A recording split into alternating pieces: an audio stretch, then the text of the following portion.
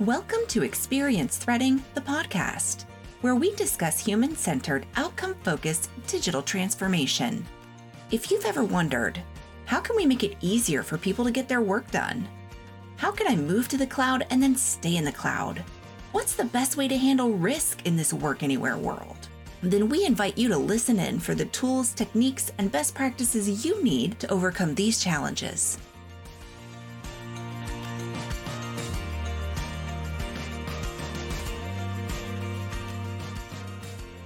I'm Sarah Keeney with Threadfin. This podcast is part of a longer conversation with our Experience Practice Lead, Diane Majors. In this quick episode, we talk about who needs to be involved in the experience design process and how organizations can take a purposeful approach to solving problems.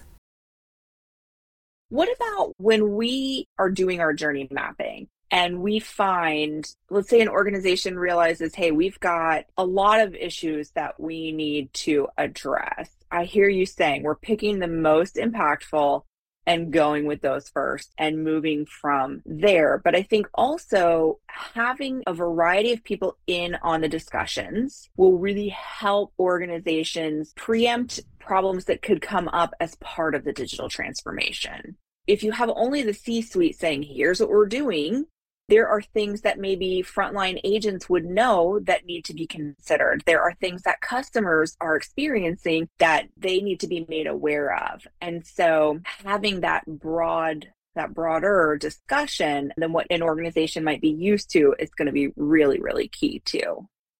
And that's the whole design piece of not just design business, but when you find something that you need to solve for, it's going back out and doing a deeper dive on that and really understanding the steps that are being taken, the way that you're using the data, looking at information, talking to customers. It's all of those things that people, I think, kind of take for granted, but they don't actually use that when they're solving the problem. So I see what I call the knee-jerk reaction all the time.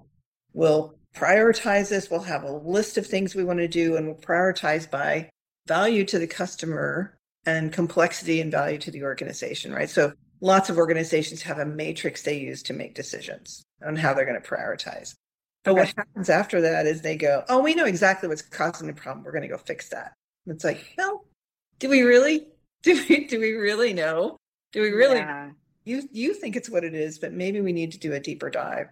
So mature organizations will go and do a lot more, and not necessarily a heavy research, but they'll go observe customers and they'll talk to their users and they'll look at, decision makers versus users and people in procurement if they're a B2B, and really understand the problem they're trying to solve first and co-create with customers along the way, bringing them in to weigh in on opportunity and prototypes before they go out the door with it. So by the time they go out the door with a solution, they know exactly how it's going to be launched. They know exactly what they may find. They're hyper sensitive to, we got to watch what, calls come into the care center or what people are doing on the web to understand, did we design it right? Because if we didn't, we may see these things. So it's interesting the purposeful, intentional way that they think about solving problems. And because they've invested and focused their efforts, they can take the deeper dive into really solving the right problem. Because I hear that all the time. It's like, we don't have time to design. We just have to go fix it. And it's like, well, okay, you can go fix it. But it's kind of like putting a Band-Aid on something, right? And we've already said Band-Aids are expensive. Yeah, exactly. They can be so. And I think that's the thing that digital transformation has run into. I love that you brought up observation.